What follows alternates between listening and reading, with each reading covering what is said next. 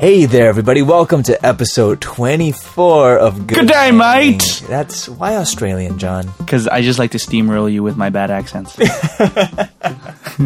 So we start off this episode just catching up with each other. I talk about a little Halloween beer pong I played. Yeah. Can't drink, but apparently he's got game. And I talk about this amazing season of Walking Dead and also the nature of spoilers. Yeah. Actually, this episode is pretty loaded, so guys, strap in. We talk about a million and one things, one of which is the shit that we read from you guys. That gave us plenty to talk about. We read a review, as well as some comments that I personally loved quite a bit. You want to stick around for that one, trust me. Jon. Jon. That's how you spell it. That's how you spell it. That's how you spell it in good hangland. We also talked about a little conversation I got to a friend of the show about Straight Outta Compton and on the nature of Dr. Dre beating women.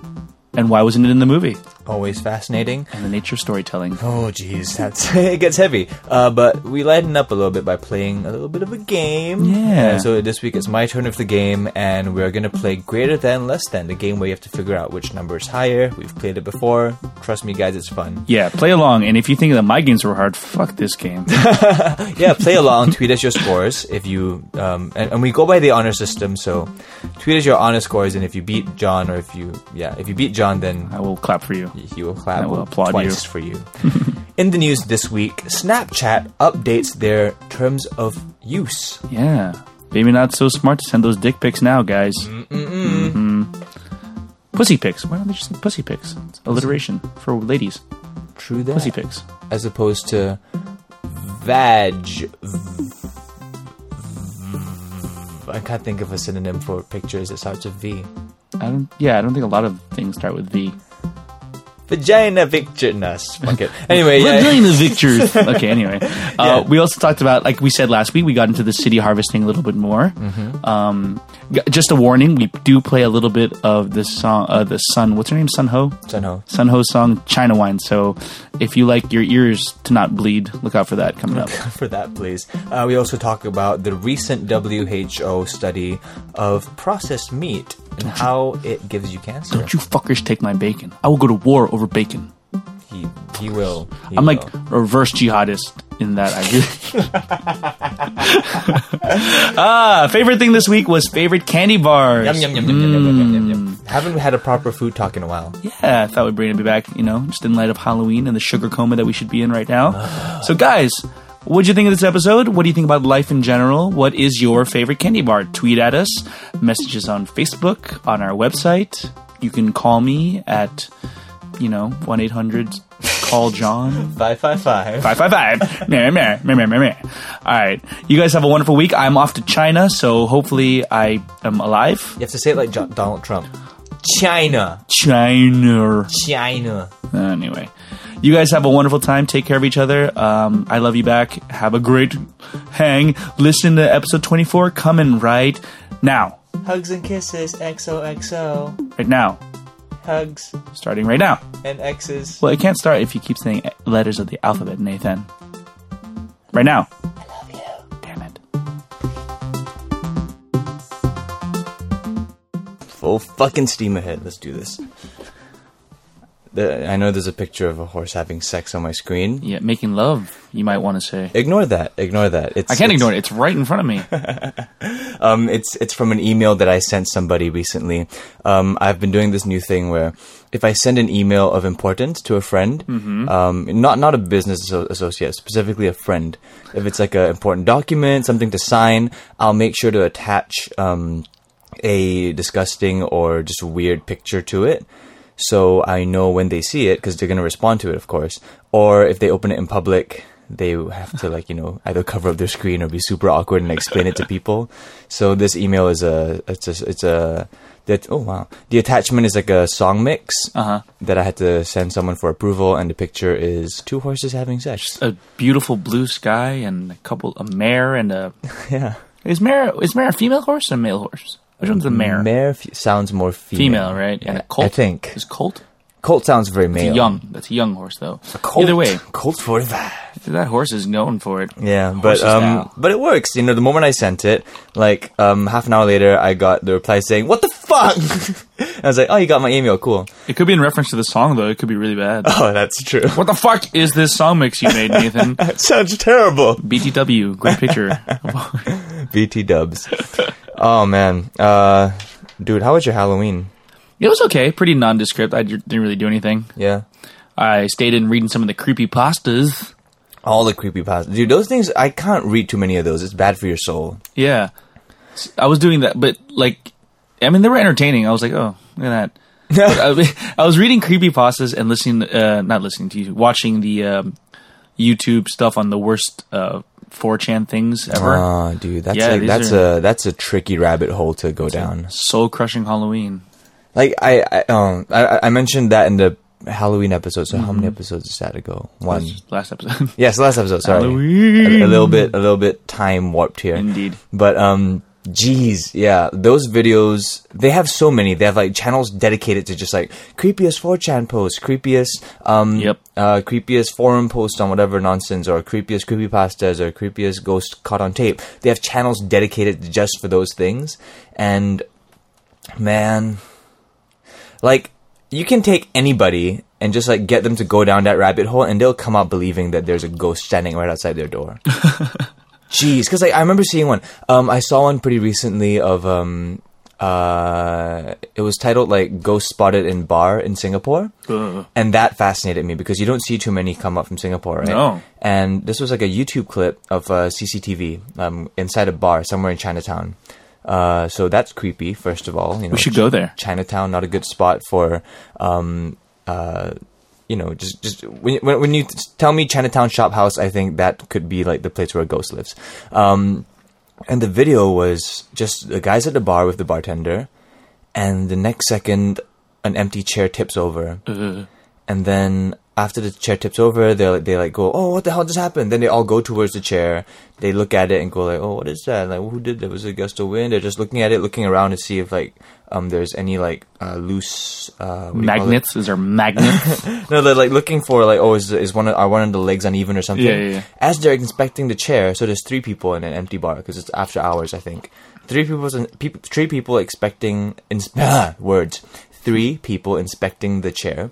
And all of a sudden, you see this small little figure. It's almost like, imagine like the size of a newborn. Oh my god! Just run behind them. Oh my god! Just run behind them across the room, and I'm like, holy shit! I really hope that was fake, because it's an easy enough thing to fake. So please be fake, because I mean, I don't really go out to bars that often, but yeah. I just don't want to run into ghosts. As if babies and newborns weren't scary enough. I just don't want to run into any ghosts in Chinatown, man. What about in Little India? You don't mind seeing a ghost in Little India? I don't see a ghost anywhere in Singapore. Have you ever had like a ghost sighting? Well, okay. Apparently, my grandma... who is Filipino? She's Filipino. In the Philippines, usually, if you're the grandparents, will stay with one of their kids, right? But then, I don't know why. She was staying with my aunt for a while, and then eventually they were like, oh, let's get her own little condo so she can have a little independence or whatever. And apparently, there was like a ghost haunting that apartment she was in. Like, I didn't see it personally, but like apparently there was like stuff flying across the room and things shattering, stuff of that nature. Jeez, like poltergeist. Yeah, like poltergeist. Apparently, some of my relatives saw it, but I didn't see it myself. And I went there to visit, and I was like, come on, ghost, come out. I want to see you. And then the Good idea. Yeah. The ghost wouldn't throw stuff around for me.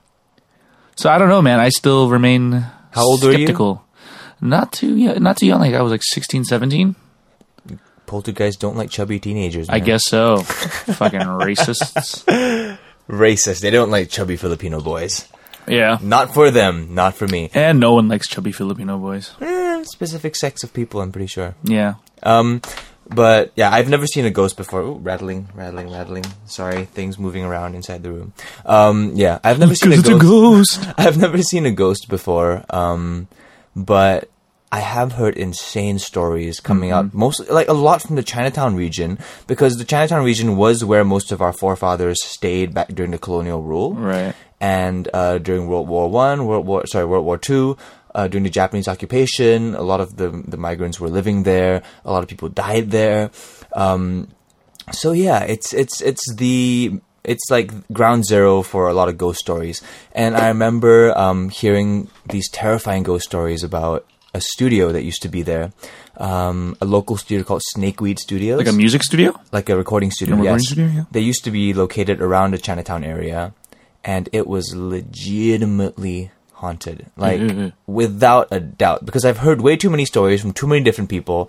Unless it's some kind of elaborate hoax. Like, it has to be true. Well, there's like the whole thing of like the power of suggestion and people wanting it to be true. True and true that. You'll see what you want to see. Exactly. But like, one of the many people that told me the story was this local musician and friend of ours, Inch Chua. Oh. Yeah. And fun fact, guys, we recorded an episode with her. Yeah. We recorded an episode with her sometime last week. Some of you joined us on Periscope. And she will be on the next episode. So after this episode, the next one's going to be Inch Chua. The Inchcast. The pod kinch. The Inchcast. It's like when you sprain your pinky, you get an Inchcast. You were an Inchcast. Yeah, but we had a so she saw a ghost? She saw I come to think of it in retrospect, because we already did that interview. I wish I asked her about it. Yeah, it's too late, eh? Yeah, but she's an interesting enough person where there was more than enough to talk about. Yep. It was a really cool conversation. We didn't get into any ghosts, so if that scares you in any way, no worries, okay? No ghost talk with Inch. Just Inch talk, no ghost talk. Yeah, but that's next week. Yeah. That's next week. Anyway! Hello there, guys. Welcome to episode 24 of Good Hang. How is everybody? If this episode this episode was a TV show, it would be starring Jack Bauer. Kiefer Sutherland, you mean? Kiefer Sutherland. I think in his later life, Kiefer Sutherland just became Jack Bauer. He just is Jack Bauer. 24 was one of the first proper TV shows I watched. And I loved it so much. Like, I kind of stumbled into it. I started, I think, in the third season. So till this day, I've never seen seasons 1 and 2. Oh, seasons 1 and 2 are arguably the best. Yeah? Yeah. People say 3 and 4 were the best. But I don't know. Like, I started kind of late. But I watched from 3 onwards and I didn't stop till the end. Even Live Another Day, I watched that as well. Oh, I haven't seen that one. That's the one in London, right? Yeah. Is it good? It's something. Is it 24 hours or is it 12 hours? 12 hours. It's half a day. It's half a day, yeah. Oh, I think it's sped up or something. I don't know. But it was such an iconic show because I think they were one of the first few shows on network television to bring like proper high budget action to the screen. You know, they had proper explosions and all that stuff. Johnny, I see you trying to drink very like gingerly. I was like trying to put it away because there's ice. Yeah, I know. What is this drink you made us? It's delicious, by the way. In retrospect, I shouldn't have put ice cubes in the cup that I just gave you. It's very refreshing. You're trying to drink it very gingerly. Ironically enough, it is. It's ginger? It's ginger ale. Ah. Ginger ale with lemon juice and some coconut water. It is delicious. Yeah. I usually add a bit of whiskey for a kick, but you know. That would be even more delicious. I mean, I don't want to get tipsy. Yeah. During the span of this podcast. Plus, you're a lightweight too. You'd be like out after one of those. Do you think we should ever do a podcast inebriated? I think so. Maybe as a bonus episode. Right? Like we should like film us doing like 5 shots and then record. Oh no. Just see what happens. See, if you take 5 shots, I think I should only take like 1.5. Yeah, if I take 5 shots, I should actually take like maybe like 7 or 8 shots. Yeah. If we want to be proper drunk, if we want to be like as drunk as they get on Drunk History. Oh, see, I'm kind of down for that just because of entertainment value. Mm-hmm. I do not want to encourage underage drinking. I know a lot of our listeners are below 18. I don't want to encourage underage drinking, but I do want to encourage good entertainment value. Yeah. Tough call. I just don't know if I'm entertaining inebriated. I think if anything, I am less entertaining. Right. I am a bit I'm stumbly more so with my words, and I just can't form coherent sentences. Yeah. Well, as long as we do like, maybe we should do like, a segmentless episode, so we're not like, what do we talk about now? Just talk about whatever comes to mind. Where are we? Anyway, John, I looked up some fun facts about 24 just for fun. Ooh. And I wanted to, this is going to be a very fact-filled episode. You'll see why later. Oh, dear. But I'm going to try to recite as many facts about 24 in one breath. Okay. All right. Warming up. That's one breath. Warming up. Okay. There are no facts in that breath. Just do the and do the shimmies. I really want to see. Count the number of facts. Ready? Ready? Go. There are 24 cycles in the Chinese solar year. There are 1. 24 books in the Hebrew Bible. 2. 24 is the number of bits a computer needs 3. in order to accurately represent the true color images. 24 is the number of major 4. and minor keys in Western total music. 24 is a TV series in the United States. 5. Video is commonly has 24 video frame bit rate. Estonian Independence Day is celebrated 6. every 24th of February. 7. Kobe Bryant is 24 in his jersey. 24. The 24th century will start on 1920 and end in December 31st. 2400 is a leap year. 9.5. That's pretty. 9.5 facts. That's all about the number 24. And there are 24 ribs in the human body. Okay. Except for a woman, they have 23. Really? Yeah. I feel like I should have known that, but I don't know why I don't know that. I think that's kind of how the whole floating ribs. Yeah, men have 24, women have 23 Because of Adam. because of Adam and Eve. because of science. Wait. If that's the case, then shouldn't we have less ribs than a woman? Oh, sorry, my bad. Yes, men have 23 and women have 24, or something like that. We have one less rib because you women, you took it. Thanks a lot. Thanks a lot. Thanks a lot, ladies of the world. Thanks a lot. Ruining my life. Just typical women just taking They just take and ribs. They take and they take and Arrgh. You and your rib taken. I love ribs. You like ribs? I am. I don't know, man. You're a bit mad on ribs? No, when it comes to just like dedicated meat dishes, you know, like ribs, steak. I can't think of any more. Chicken. Tartare. Yeah, or like no. I mean, like dedicated meat dishes. Or yeah, so like Pigeon. a whole roast chicken. Yeah. Something like that. Like I never really crave that because I'm a bit of like a carb whore. So like I always need something to accompany it. So it's always Yeah. like, you know, burgers or like noodles with chicken or like, you know, beef noodles, things like that. Like So like you want it incorporated in one dish. You don't want like side dishes. No, I mean, I would eat it and super down and all that. It's just that like if say I were to seek out a meal myself, it would always be like a noodle dish or a rice dish or a sandwich as opposed to like, oh, I'm craving a steak. I never crave steak. Oh, but yeah. I always crave steak. But I was going to say, it was actually kind of interesting because growing up in an Asian household, you're like that. You need to have like your carb and your meat in like man. one bite, right? Yeah, man. So like I was sleeping over at a friend's house when I was like way young, like when I was like 10 or 11. And they were serving, they were white family, typical white family. And they were like, oh, here's breakfast, scrambled eggs and toast. I was like, cool. And I put the eggs on the toast and bit it in one bite. And they were like, what the fuck is wrong with you? Actually, the parents were a little bit more tactful. My friend, though, was like, what the fuck is wrong with you? What you doing? Come on. I'm like, what? It tastes better this way. It's so much better. Like, I realized because when I was studying in the US, like a lot of people would go, oh, I'm swearing off carbs this next 2 weeks. And for them, it's so much easier because carbs are not like a super crucial part of their diet. Like to them, carbs mostly comes in the form of bread. And, you know, to have a lack of bread is not like detrimental to anything. But for Asians, it's so much harder because to give up carbs means to give up rice and noodles. And that's fucking everything in life. Yep.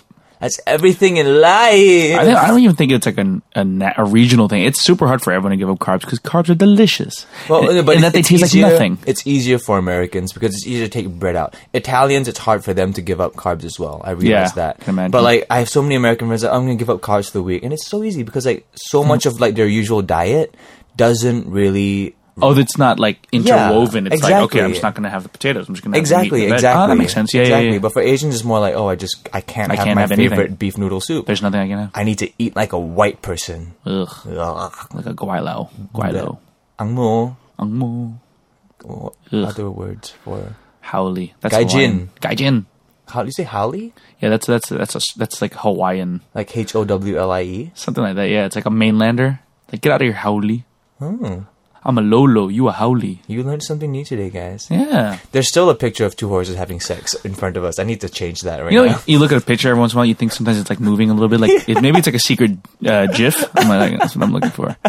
Insertion. Since the start of this podcast, we've been looking at the same picture of two Yeah, horses. we're going to put that in the show notes.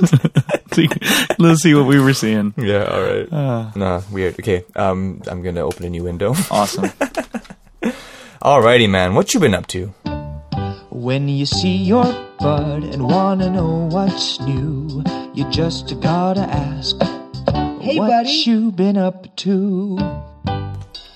Well, this week, okay, so I've been starting to think about this segment more and more, and I kind of want to like make this, I want to split, from now on, I kind of want to make my what I've been up to kind of like, unless there's something really particularly special that happens, I want to split it into like media I've consumed and thoughts I've had on said media, right? So this week, I've been watching The Walking Dead, the latest season. Wait, John. what you're doing seems almost like a extension of our old segment that we've kind of slowly pushed away. kind of. Check this shit out. Yeah, kind of. Yeah. But that's because I just consume so much media, and now that TV shows are back, I just find like when I watch something, it makes me think of stuff. So I'm assuming I'm watching good stuff. Yeah. So yeah. But to all you old listeners out there, you guys remember that segment? That was a fun one. Remember that theme song we had for that segment?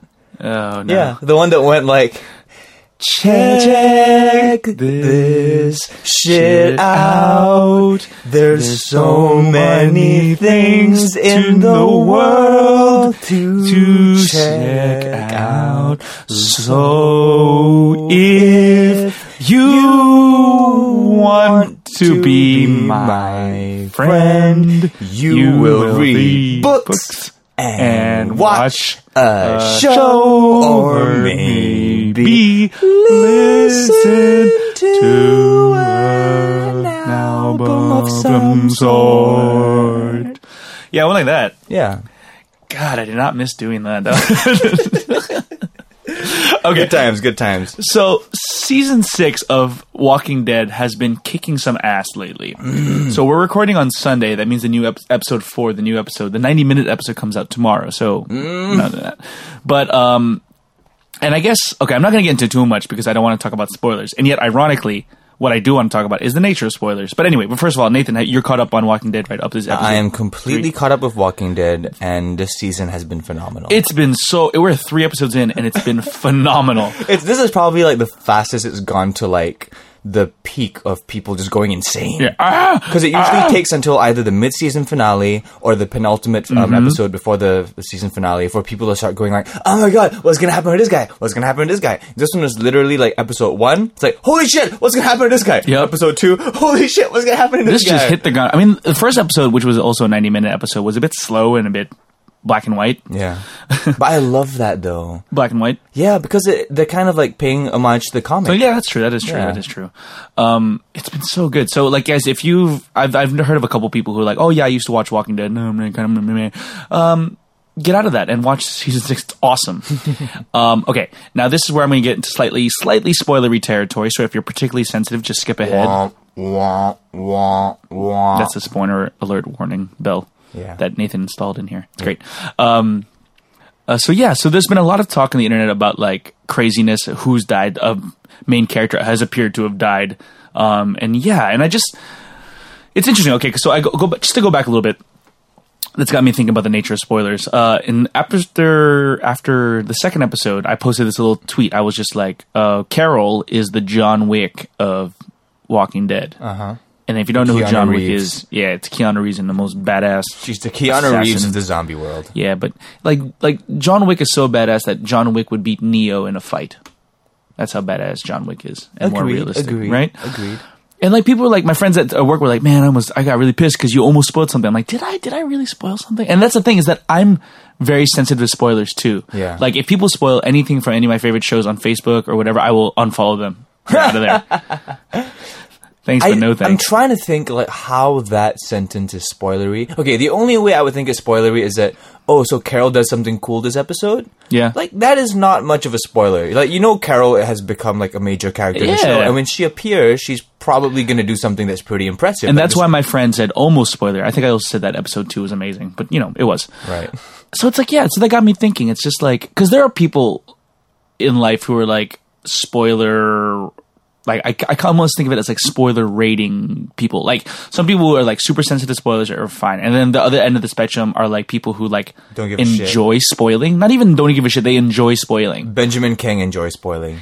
Himself, though. I don't fucking understand. He's a weirdo that way. I don't fucking understand it. Like, he will watch a show and read its like... the Wikipedia summary, at the same time. Like the summary to find out what's going to happen next. I'm like, why? Why, Ben? It's so weird. Anyway. I mean, to each his own, but at least he doesn't spoil it for other people. Because at least when we're having dinner the other night, he was like, oh my god, I want to spoil this for you guys. But I'm like, cool your jets, Sam Williman. Cool your jets. Cool your jets. Yeah.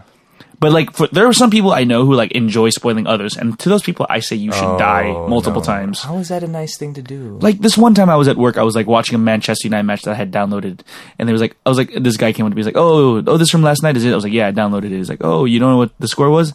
I'm like, no, it just started. I'm only 50 minutes in. Oh yeah, it's 2-1 Manchester United. I was like, you son of a bitch! Why would you do that? Was he a close friend? No, not anymore. No, but was he like no, he wasn't. Really? Because like I would think the only time I would even toy with spoiling something to somebody is if like he's a really, really close friend and I can just kind of fucking with him. Yeah. I'd be like, ooh, she dies in I love making up spoilers. So like if I've seen something and I know someone's gonna watch it, I'll be like, oh, she dies in the movie. So like the entire movie is gonna be fucked in the brain. Like he's like, oh, she's gonna die in the what movie a and dick. she doesn't. No, but only strictly with like close friends. Like literally people that I've been growing up with since like I was like 12, you know.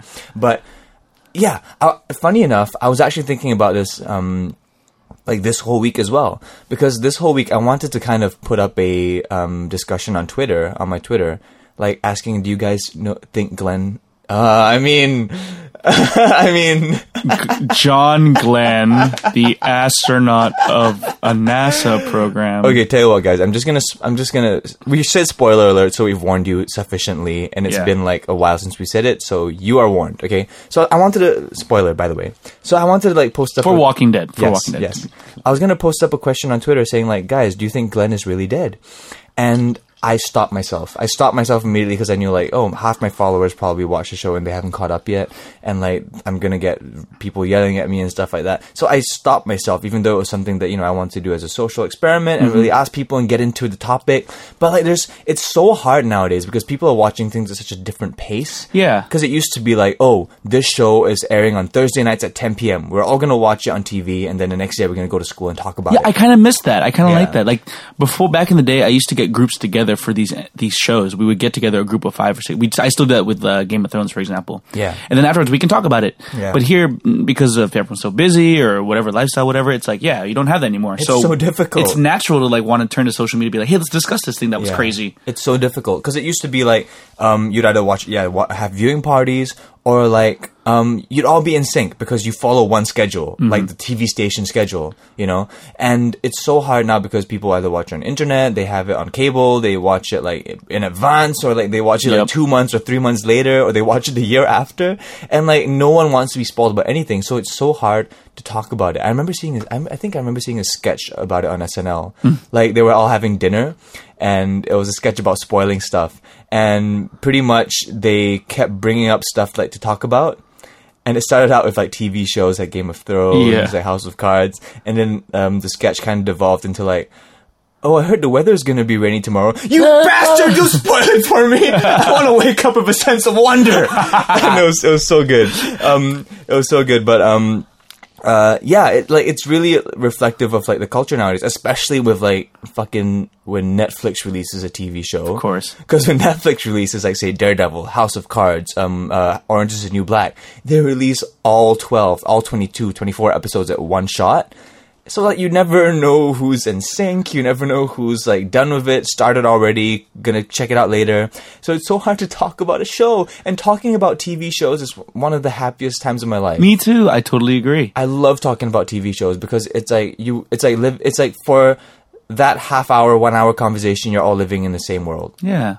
And I never got to work in an office that had a water cooler where you can have water cooler talk. Water cooler talk. About that video about the baby eating a banana and then pooping himself. So, okay, going back to Walking Dead a little bit, like, yeah, so after I watched this episode 3 where, like, the big supposed death happened that Nathan was talking about earlier, I was all by myself, and I was like, and I just texted Nathan, I'm like, hey, man, random question, are you caught up on Walking Dead? He goes, no. I'm like, okay. Yeah, I felt bad that I wasn't, but when I was kind of like, I immediately watched the after show with Chris Hardwick. Talking Dead. I immediately read all the forums that were discussing it. If anything, that's like solace, like, because I mean, you might not have real people to talk to anymore because everyone's like, oh, don't spoil me. But at least there's like 150 different venues on the internet. That is true. To look into and, kind of have the therapy there. And I know to some of you this sounds really stupid. I'm sure like out of the people listening to this, there's at least maybe 10, 20% that just don't watch TV shows and don't understand that like us as human beings get very invested in the characters in TV shows. No, but I think Chris Hardwick put it really well. He's like, oh, you tune in every Sunday night, they become part of your routine, become part of your family almost. And especially if a show like Walking Dead that's been around for like, what, 6 years? 6 years, yeah. Yeah. I remember, man, that show started out rough. I was so excited for it because, you know, you had Frank Darabont directing, and I was like, oh, I love his movies. How is it going to work? Turns out he doesn't do TV that well. Like, he has a great sense of, like, you know, directing a show, but it doesn't work as a whole season long thing. It's just that the arc was too gradual. Like, now the pacing's a little bit better, but I remember the first 2 seasons, things were just happening way too slow. It was like almost experimental, and good for them to like let them try, but also good for them to change the pace, because it's also man, by right, Walking Dead has like no right to it has no right to succeed. It's gone through like 4 different showrunners, and yet it's still a ratings juggernaut, and it's still super good. I like to think of it's because the source material is so great. The source material is great, yeah, but I just remember I remember watching and being so excited, and then like I was kind of like, the aesthetics were amazing, the tone was great, the sense of dread was there, but the first 2 seasons, maybe leaking into the 3rd, the pacing was just not right. They didn't figure out the pacing, and it just didn't feel satisfying. Yeah. Especially for people that were watching it week to week like I was, you know. Like, for the ones that jumped on like after season 3 ended, I envy you guys because you were able to binge watch it and experience the whole thing kind of as one arc, so it felt less slow. But to all of us that kind of watched it week to week, holy shit, Herschel's Farm took for fucking ever. Herschel's Farm took way too long. It took like 4 or 5 issues in the comic, and it was like freaking, oh my gosh. Yeah, but I think it's like I said, they're playing with what works on TV and whatever. Yeah. Also, I realize now that everyone that doesn't watch Walking Dead, I'm sorry. Like, this is not interesting to you. Yeah. Anyway, that's what I've been up to. What have you been up to, Nathan? Not too much. Just kind of the same, gigging, recording, doing stuff like that. Had a Halloween party last night. Went to a friend's place for a beer pong tournament. You would have been a liability to be on your team. Hey man, here's the thing. I don't drink, but when it comes to like party games that involve drinking, I become very, like, I get swept away by the whole camaraderie of it, and swept away by, like, you know, if you lose, you drink, if you win, you don't drink, that kind of thing. Like, those are very binary rules, you know, as opposed to, like, oh, we're going out, I don't have to drink, so I'm not going to drink. But you play a game, it's like, you drink or you don't drink. So, yeah. And the nature of the game. Yeah, and I get into it, man, and I will drink. Like, I will, like, King's Cup, Power Hour, beer pong, whatever drinking game it is, I will participate if you form it in a game. Power Hour is like kind of almost like torture. I have one of my fondest memories. I was with a group of friends in Pennsylvania, staying in a cabin in the middle of nowhere. Okay, this sounds like the beginning of a horror story. But it's not, though. It felt like it, but it's not. We played King's Cup and Power Hour at the same time. Okay, for those of the people listening who are, you know, not American teenagers, let's see. Power Hour is when you get, it's like you edit your own album, you make songs that go in 1-minute chunks, and at the end of every song, you take a shot, not take a shot, you'll die. You take a sip of your drink, right? Just take a sip of your drink. So and King's Cup is like a card game with rules. Every card you draw is assigned a certain rule. Right. So, like, for example, if you draw a J, I can't remember the rules. Jack. I can't remember. Okay, but if it's like, okay, so the numbers 1 through 9, they're red and black, right? Is that right? And then, like, if it's black, you drink it yourself, or if it's red, you assign it, or something like that? Well, that's a bit more specific. I just know that every single card, like every value, so ace to king, has different rules assigned to it. I think if you draw a queen, you can make up a rule. If you draw a jack, it's a waterfall, so everyone drinks in succession, and then you stop when the previous person stops. Something like that. And then, like, 2, that means you have to choose someone else to drink with you. 6, you have to do a dare or something. I can't remember. There's a thing. It's also, like, very house ruley. Depends on who you play with. Yes, exactly. But the beauty about this game is that it's just, like, it's by pure luck, and the rules can change as the game goes along. Mm-hmm. So we're playing this game along with Power Hour, where you drink every minute. That's crazy. And the night ended with people just jumping into the lake in fucking like 4-degree weather. I feel like someone could have drowned or had hypothermia very easily. Yeah, it was a very cold lake. Yeah. Oh man, good times. I can't remember what I was talking about. Oh yes, beer pong. Halloween, beer pong. Didn't do too bad. I'm actually quite good at beer pong. But I got worse as the night kind of drew along. That's kind of how beer pong works. Yeah. So I started out kind of like not missing like a single turn. So every turn I took, I would get a score. And as the night progressed, I got drunker, and it just didn't work out. My head hurt. I fell asleep. They started like putting like I fell asleep and they started drawing penises around me. Things like that. It happens. It happens. Yeah. My dog is barking again every single episode. You think it's because she sees a ghost? No, see, this is what we get for recording at like normal hours. Yeah. Yeah. 7 p.m. Give me a second. Nathan's gonna go whoop his dog's ass. I'm not gonna whoop my dog. He's gonna bitch slap Nikki. So what are you guys' stances on human names for animals? It's like Nikki. That's a human name, right? It's a very uncommon human name. I just brought her into the room. Nikki's an uncommon name? A human name? I mean, Nicole, Nicholas, but not Nikki. Yeah, but Nikki's a short for it, right? Yeah, I suppose. But it's not. You don't name your kid Nikki, No, exactly. Unless you're like Satan and your son is Adam Sandler. Little Nikki. Also, when I went out, she was literally barking at like a window. Where a ghost was? Yeah, I was like, oh, shit, do you see a ghost? Like, I thought she was barking because someone rang the doorbell. She was barking like outside to like a window, if nothing. Oh, God. I think I brought this up before. I don't know if I brought this up to you in real life or in the podcast, but I read this thing on Reddit. What's the difference? There is no difference. It's like someone said on Reddit on the shower thoughts that movie makers should introduce like sounds into their movies, into their horror movies that are like too high pitched for humans to hear, but will fuck up dogs, so that in ominous moments the dogs will start barking for no reason. That's such a good idea. I'm going to do that when I make a horror movie. It would only work in like home screenings though. Yeah, exactly. And if you have a dog. So very specific. But still, like if it costs nothing to do it, and you put in the Blu-ray or the DVD, just do it. Very, very cool. Where were we? We've been on What You Been Up To. What you up to, Bin? What you up to, Bin? What been up to you have been? That's Yoda. That's not Yoda. That's not Yoda at all. Yeah. Let's read some shit, man. Okie dokie. Listen to us talk all day. You've got things you wanna say. All you do is ask, 'cause we read your shit. Got a couple of responses last week for our favorite thing, our last creepypasta. Right?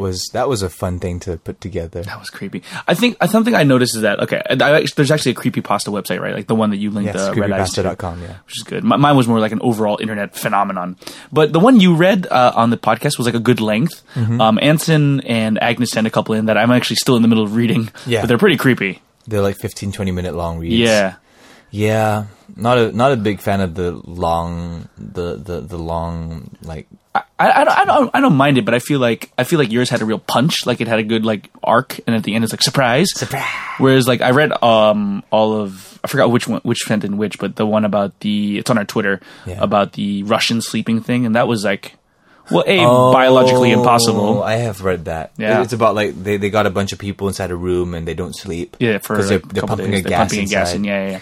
That is creepy. And then but at the end it's just kind of just ends. It like doesn't have like a real.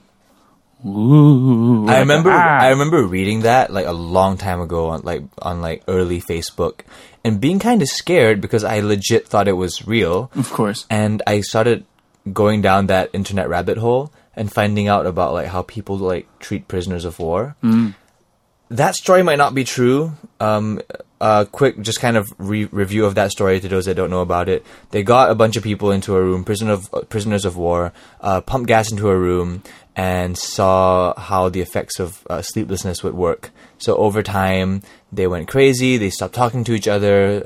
Some even just like straight up. Some ran around the room yelling until their vocal cords split open. Yeah. And then eventually, like after 15 days, they started removing their own organs and eating their own muscles. Yeah, which I was like, that's not possible. Yeah. But I looked into it, and people treat prisoners of war in a pretty messed up way. Yeah, I mean.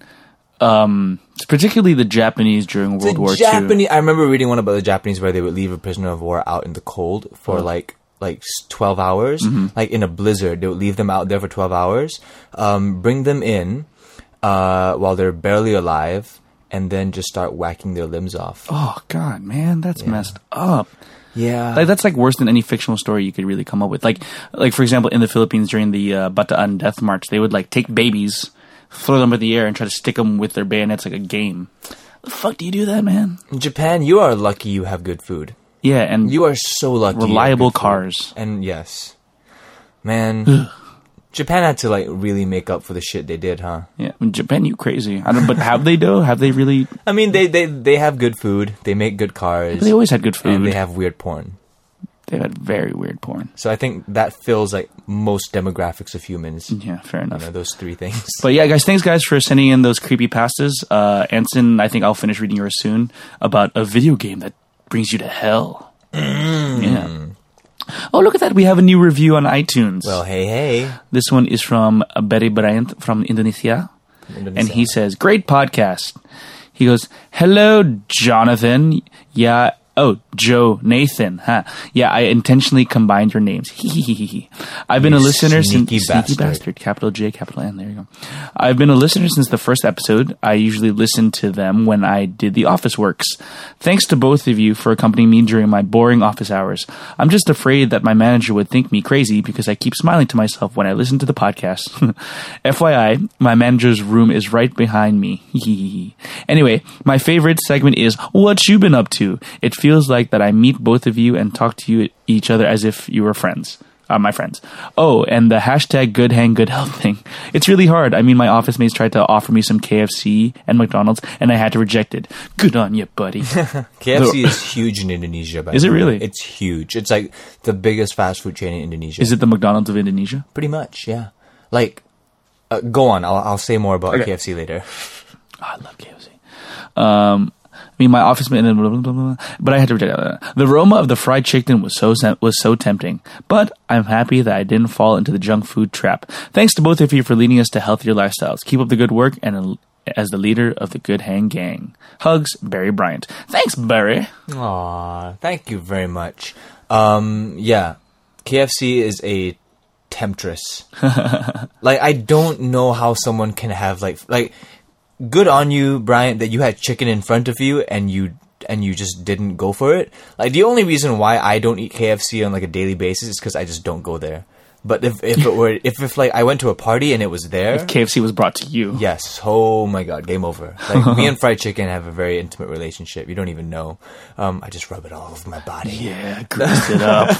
But yeah, KFC is huge in Indonesia, man. Like, their outlets there are like, they take up whole buildings. They have like a corner for kids to play, like the old McDonald's where they have playgrounds Yeah. and shit. And they are also like a thriving center of commerce for music. In what way? I'll explain. Like, is it like Starbucks where they put a Okay, little... yeah. So you know how Starbucks, they sell CDs like oh, Jazzy Christmas, or Yeah. like the new indie acoustic sensation that sings moody music, you know, that kind of thing. They will sell a couple of copies in Starbucks. In KFC in Indonesia, however, if you buy like a meal, all you have to do is add, I think, like $2 or like $2 or $3, and you get a CD or an EP or a single or something like that from like an Wow. artist. Yeah. And the thing about this is that it's a legit source of income for musicians, because this one artist, Agnes Monica, she's huge in Indonesia. She's like their Is she huge because she eats so much fried chicken? no, she's a big artist. She's actually quite ripped, but she's like their Lady Gaga, Britney Yeah. Spears, I don't know, Katy Perry, whatever. Like she's like their The pop teen sensation. pop sensation. Yeah, she sold 2 million albums just Oh through my KFC. God. Just Holy through crap. KFC, and those are like numbers you don't see in 2004, Anywhere, yeah. like past 2010. And they've been doing that consistently, you know. So like KFC, if you go to KFC in Indonesia, it's like, oh, thanks for buying chicken. Would you like to have a CD? Here, choose from 5 choices. That's amazing. Yeah, I always thought it was very cool. So where's the Starbucks here? It's kind of just there. Yeah, the Starbucks here is like they sell it for full retail, whereas in the KFCs there, they encourage their bonus. employees to sell it, because I think their employees get a bit of a commission. They get like, little kickback. I think they get like 10 cents for every CD they sell or something like that. Oh. Yeah, so Yeah. good times. By the Good way, you go times to for any music. Starbucks in Singapore, the Sam Willow is now being featured. Yeah. Friends of the show. Yeah. Very cool. What else do you have to read, man? Got a couple more things, Nathan. Got an email that was submitted through the website. This is Been from a while. Yeah, from Janine de Belen. I wonder where that's from. Janine Debelin? Janine de Belen. Okay, she's probably Filipino. Maybe. Subject is good but annoying. That's not a subject. That's a definition of us, pretty much. That's our tagline. Yeah. Good hang, good but annoying. Message: I love the facts that you share, the complete guide to everything style, but the voices and poorly done accents and John steamrollings is annoying.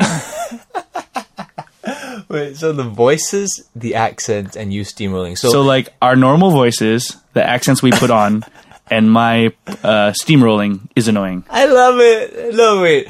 I love this so much. Thank you very much. What's her name? Deborah? Janine. Deborah. Deblin. Janine, thank you very much. Yeah, thanks for listening. That was the point I was going to make. Shut up, Nathan. No. I'm talking.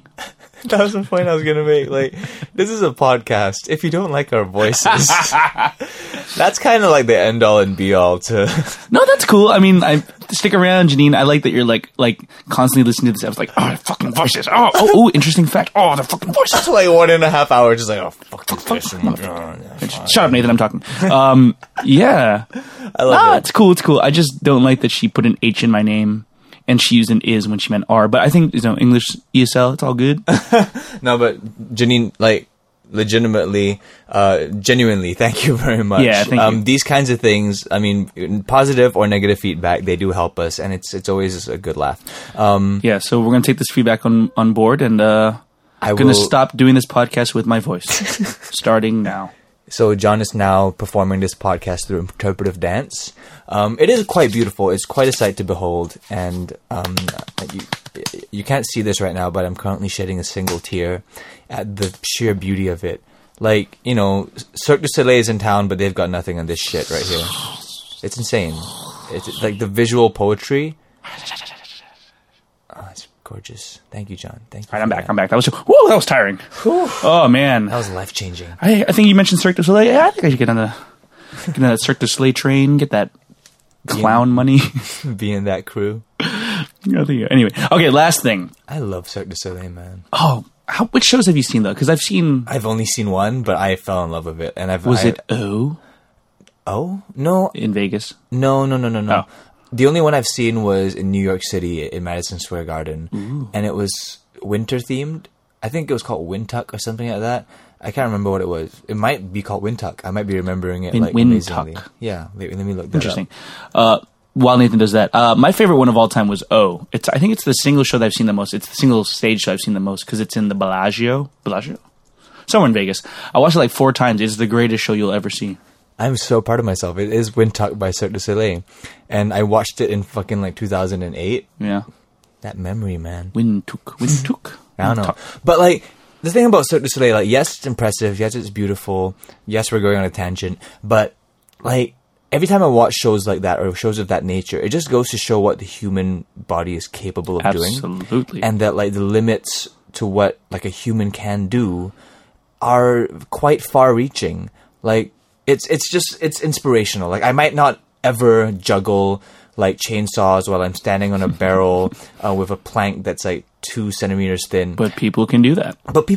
And like, to know that your kind is able to do things like that, things that might not be the most like useful, but just very impressive things. Like, it inspires you to be better. Yeah, they're like triathletes, but prettier. Yeah. And more flexible. Huh. And with more limbs. What? Okay, so I got into this little chat with a mutual friend of ours, Nathan. Let's call her Victoria Lim. Right? Okay, yeah. So Vic sent me a message. It's a terrible name, but sure, we'll go with that. Just to hide her identity. Yeah. She goes, "Hey, you guys talking about Straight Outta Compton on Good Hang reminded me of the Dr. Dre beating up the female journalist incident." Uh-oh. And I was like, oh, yeah. And like, I actually kind of forgot about that. And there was some backlash. So we're going back a couple episodes here. But it had me thinking, too. Yeah, we spoke about the movie Straight Outta Compton. It was one of the best movies either of us have seen this year. For sure. It's a biopic about NWA. The Inspirational gangster rap group from the late 80s and early 90s. Yeah. But anyway, so Dr. Dre, millionaire, mogul, rap star, producer person. Billionaire, dude. Oh, that bastard, so lucky. So he was one of the main characters in this movie. And around the time that this movie was set, he got into this incident where he actually physically beat up multiple women. Okay. And this wasn't even addressed in the movie at all. Mm-hmm. And it got us thinking. We got into a little back and forth conversation about how was it appropriate that it wasn't involved, or were they right in keeping it out? It's kind of interesting because I think, and Vic, if that is your real name, correct me if I'm wrong, but it's like we kind of both came to the conclusion that like it's almost creatively right that they left that out. Okay. Because like in the story that they were portraying, which is based on true events, not necessarily was the true events, and it never can be. Very few movies nowadays do portray things as they exactly happen. And they would be boring if they did. They would either add a character, for like some kind of exposition, or to add a story element that would be better portrayed by a character. Yeah, they combine characters to make it clear, blah, blah, blah. They cut out events. They choose to focus on the story. Like, it's like... They get the essence of the story. Yeah, I was going to say that, but it's also like, like you're carving out a statue. It's like you remove the shit that's like extraneous. Yes. And sometimes this is stuff that gets cut out because it would be because Dr. Dre was portrayed as kind of like this young, hopeful kid. He was like the nice one of the bunch and stuff. Yeah. And it worked with the dynamic of the other characters. Yes. And to introduce this thing, even though it's true, would have deviated and made the story not as good. Yeah. And that got me really thinking, because obviously it's a despicable thing that he did, Dr. Dre, but like, didn't really belong in this movie. May I ask, when were these incidents of battery? Yeah, like right around, let's see here, 91 was this one I'm seeing. Okay. Like so it was right when the movie was set. Okay, so it didn't happen like after or anything. Yeah. Yeah, that's... Yeah. And like Vic brought up this really interesting fact of how like in movies, in storytelling, a man beating a woman is like the thing that automatically makes them the character unrelatable or an enemy. Like, for example, she brought up this really cool thing of how, like, in Back to the Future, despite all the really terrible things that alternate 1985 Biff did to everyone, it wasn't until he hit Lorraine that we were like, oh no, this guy's truly evil. Irredeemable. That's so interesting. Yeah, that's true. I mean, because... Yeah. I don't have much to add to this discussion, only because you guys covered most of it. Yeah. Like, if they did add the whole battery thing to it, it would just complicate the message of the movie. And I think that's one of the more important things. Like, this movie was trying to convey a message of, like, the hardship that these guys went through, and, like, the success and what it took to get there, and, like, the tragedy of, deaths and racism and blah, blah, blah, blah, and, like, the music industry in general and how it's changed. So to add the story element of one of their main characters beating a woman, it would not only not tie into the plot very well, but it could serve to potentially ruin the entire movie. That's basically what the gist was. Yeah. It's interesting. Yeah. Unfortunate, but interesting. Maybe there'll be like another movie. Yeah, who knows? And Dr. J did come out with like a response to this recently. He basically apologized, whether you believe him or not, whether it was half-hearted or not. I mean, to be fair, he is paying for it. Like, he is currently in the zombie apocalypse. Is he really? Dr. Dre, yeah. Oh, I didn't know that. Which one is he in? In The Walking Dead. Oh my god, he is? Yeah. The actor playing Dr. Dre in the movie. He's in The Walking Dead. Got it. The actor, whatever his name is, who played Dr. Dre in Straight Outta Compton. He is the new black guy in The Walking Dead with the womanly eyes and the dreads. Yeah. He has a very distracting face. He really does. It's like every time I see him, so like pretty. That's a woman's face. Why is it on a man? like I remember when I first saw his face in Walking Dead, I just Googled the hell out of him. Like, I Googled his name and then transgender and like horrible. Sex change. No, because I was so convinced that he was like originally a woman, because his eyes were just like, it looked like he had eyeliner painted on. And it was so interesting because when Nathan brought up this to me in IRL, in real life, I was like, you know what? Ever since when I was reading the comic, I couldn't tell if that character he was playing was a man or woman either. And then when they casted him, it's like even more perfect. Still don't know. Yeah. And like, I'm sure like a bunch of listeners out there, or the aforementioned fictional Victoria Lim, she might be saying like, oh, gender is a spectrum, it's not a real thing. But the guy has womanly eyes. You cannot deny that. The guy has very pretty, elegant, not petite. What's the word I'm looking Sexy. for? Sexy. Smoky. Alluring. Just, he has chick eyes. Chick ass. Oh, God. Oh, Well, that's everything I have to read this week, Nathan. all right. Reread your shit. I'm so happy we get like a consistent stream of nonsense from the listeners. Yeah, I love it. It's really fun. Yeah. Send us more nonsense, you guys. Yeah, thank you guys very much for sharing stuff, telling a friend, tweeting about the show, posting on Facebook or whatever the hell it is you kids use nowadays. Snapchat us. Yeah, but thank you guys so much for this because it provides us with content, as we said in earlier episodes, and it just makes for a good time. I mean, like it feeds both of our egos. Indeed. Because when I say both, I don't mean John and I mean you and us. Yeah. Because we feel good because we get stuff from you, and you feel good because we read it. And both our egos are hungry for stuff. Stuff. What do you think? You think it's time for a little gamey poo? I think it's time for some. Yeah, let's play a game. Okay. Game time. Okie dokie. Okay. And Doki. All right, so this is also a game that we've previously played, and John attempted to try. I still argue that his version was extremely just stupid and unfair and overly based on American history. My bad. Yes, it is the greater than, less than game. Woo! Bring it down. I don't know. I guess that's what we're calling it. Yeah. So the gist of this game is I'm going to present John with two statistics, and he has to guess which one has the higher number. So, for example, how the number of Star Wars movies. 6. Yeah, so it'll be like the number of Star Wars movies versus the number of Jurassic Park movies. Which one's the greater number? Then 4. Yeah, exactly. So that's how the game's going to go. Star Wars. Yeah. So if you guessed Star Wars, you would have won. Woo! But it's not going to be that easy. It's going to be things that are either completely unknown to him, but he will have to infer from real life, or just wild guesses. Bring it on. Bring it on. At the very least, it'll be fun and full of facts. Full of facts. Either that or I'll be saying "fuck you" by the end. Wait, so what's the current score of Game Time? Like, I've won 3. This is so much easier back when I just won them all. No, Nathan, you've only won 2. I've only won 2. Yes, that's right. Sorry, I'm losing Spoiler count. alert, My motherfucker. bad. I've only won 2. That's right. All right, so let's get this going. Number of beers Andre the Giant had to drink before he passed out What the fuck? versus number of Psalms in the Bible. Oh my god. Which one is the greater number? What's a psalm? I rarely even know what a psalm is. Psalms is a book in the Bible. So the number of chapters in that book? Or the number of verses? Every chapter is a single psalm. So the number of beers WWF wrestler Andre the Giant had to drink before he peace. passed out, R.I.P. great man, or the number of books, the number of psalms in the Bible. This is so random because I know quite a bit about wrestling. I know quite a bit about beer, and I know nothing about the Bible. I'm going to go with Andre the Giant. Was the greater number. That is wrong. Andre the Giant drank 127 beers Oh my God. before he was recorded to have passed out in a hotel lobby. What the fuck? Nobody could lift him, so they draped a piano cover over him and let him go to sleep.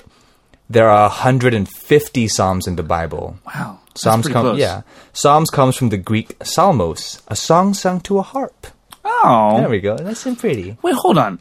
100? You say 112 beers? 127 beers. 127 beers. Each one is 12 ounces. Yes. Just doing some quick math here. I'm trying to think how much weight in beer contain. That's a lot. 127 times 12. 12 ounces. And then there's 16 ounces in... too much math, but that's a lot. See, this is why the standard system is so much better, because you could have just got the weight from the fluid, from the milliliters. Okay, so 330 milliliters in a can Yeah. times... Oh, I already put down my calculator. Fine. That's a lot of beer. That's a lot of beer, but he is a lot of man. He is a lot of man. And, he could pee. He could pee. Yeah. All right. Oh, by the way, I forgot to mention, I only have 6 questions for you, and you have to get 4, That makes sense, yeah. right? Yeah. Why not? Okie dokie. All right. Next one. Next one. The estimated worldwide gross of Avengers 2 Age of Ultron versus the amount of money China pledged in 2015 to end poverty. Oh, yeah, this is not even okay. I'm assuming that the Avengers 2 is, if not past 1 billion, is close to 1 billion. Let's say it's like 750 million. And I bet China promised like $1 or $2. So I'm going to go with the Avengers 2. I'm going to go with the Avengers 2. Why would you think China pledged $1? Maybe $3 or $4. That shows what you think about Chinese people, John. You are once again wrong. What? Okay. And the estimated worldwide gross of Avengers 2 Age of Ultron was $1.4 billion US dollars. I was half wrong. Yeah. I was completely 50% off. Yeah. 100% off. The production budget was $250 million, and Robert Downey Jr. got paid $80 million. Yeah. That's a lot of green. Big chunk of change. They were ranked number 3 for best opening weekend in USA. Take a quick guess for like a bonus half point to who had the biggest opening weekend of all time. So all time ever? All time ever. So Age of Ultron is number 3. So guess who had number 1? Oh, this is terrible. Is it Phantom Menace? Wrong again. I mean, it's not really an official question, Yeah. but Jurassic World. I was thinking of that. I was actually thinking Jurassic World. I thought maybe I was Jurassic World extremely was 2 or 4. surprised.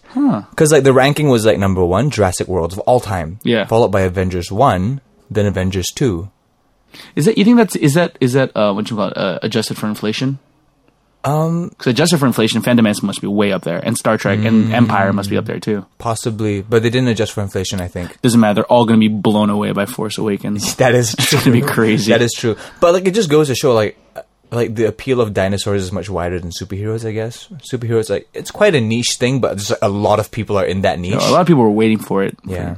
But go Chris Pratt. I love you, bro. Go Chris Pratt. Wait. So, okay, so 1.4 billion, that was Avengers 2. Yes. What was the Chinese thing? China pledged $2 billion US dollars in 2015 to end poverty, and they pledged another $12 billion over the next 15 years. So there's currently an initiative by the UN to end poverty by 2030. Huh. So a whole Good bunch luck of with that. so a whole bunch of well, they're trying to end extreme poverty. Okay, fair So enough. maybe not make the entire world rich or make the entire world happy, but more so to end extreme poverty in the very impoverished parts of the world. So China contributed $2 billion.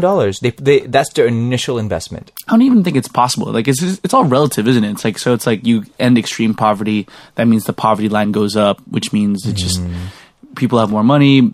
Essentials become more expensive. I mean, I hope they can do it. Yeah, but I think that's why there's a clear distinction of extreme poverty. Sure. So it's more so to just raise the standard of living for people across that the board is don't good. have one. And that's like, we're talking about extreme gut wrenching, like homelessness combined with like like starvation. living on yeah. 50 cents a day kind of thing. Fair enough. Well, good on you, China. And I'll Good see you on next ya. week. Alrighty. All right. Time to get a perfect score. Time to get a perfect score. I think you could do pretty well. Nah. Okie dokie. Next question. Number of copies William Hung's Christmas album Hung for the Holidays sold versus number of McDonald's outlets in Japan. Oh, wow. Okay. William Hung is the American Idol sensation. Back in the day, he did She Bangs. She bang, she bang. When did this album come out? This album came out in 2004. Okay, so right at the height of Hung power, his Hungness.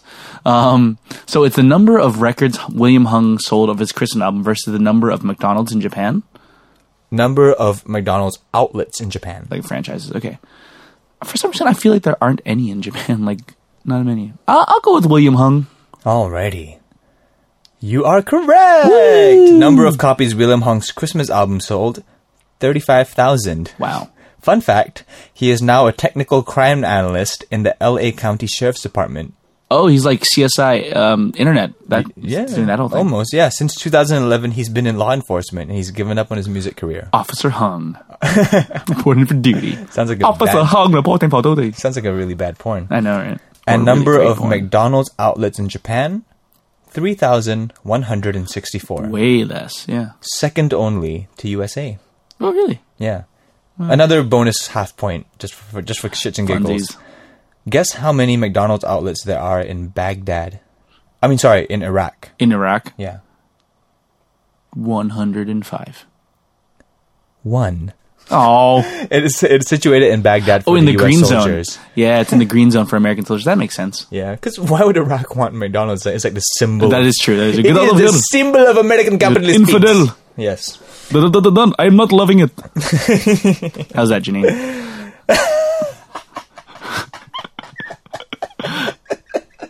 Oh, Janine, I'm so I sorry. love you, Janine. All right, kidoki. All right. All right. Speaking of shebangs, okay. The amount of money Channing Tatum was paid to make a brief appearance in Ricky Martin's She Bangs video What? versus the number of VFX shots in Episode 4, A New Hope. Well, this is trick. Wait, the number of dollars? The number of, yes, this is the number of dollars, not in the hundreds, not in the thousands, that Channing Tatum was paid to appear in Ricky Martin's She Bangs video versus the number of VFX shots in Episode 4, A New Hope. Oh, wow, this is tough. You turning my Star Wars knowledge against me. It's fun, though. Okay, so, I mean, it's funny we talked about shebangs. Yeah. So Channing Tatum, first of all, I didn't even know he was in that music video. He was like a no-name at the time. He was probably just a dancer. So he probably just got paid industry standard for like one day of working. Or like $800 maybe? I don't know. Number of VFX shots. That's tough. Because what do you count as shot? Is it the whole opening scene with like the start? Is that one shot? Well, I mean, shots literally mean like the frame in screen. So, for example, like the starship like sweeping across the screen, that's one shot. The new angle of the front of the starship sweeping across the screen, that's two shots. Okay, yeah. So that's not literally a frame because each 1 second is 24 Sorry, frames. not frame. Yeah. I mean like the framing of that shot. Okay. Okay, just for fun guesses, I'm going to say that, okay, he got paid $800. Okay. And I'm going to say the VFX shot, oh no, I'm going to be horrible. I'm not even going to try to guess this. But I still think that Channing Tatum got paid more. So Channing Tatum is greater number. Correct! Woo! For some reason, I'm rooting for you in this game because I think these questions are so much fun. I root for you too, buddy, every time. Okay, so Channing Tatum was paid $400 in the Ricky Martin She Bangs video. He was in it for a total of 3/4 of a second. He tossed a drink in the air. Hey. He was a bartender.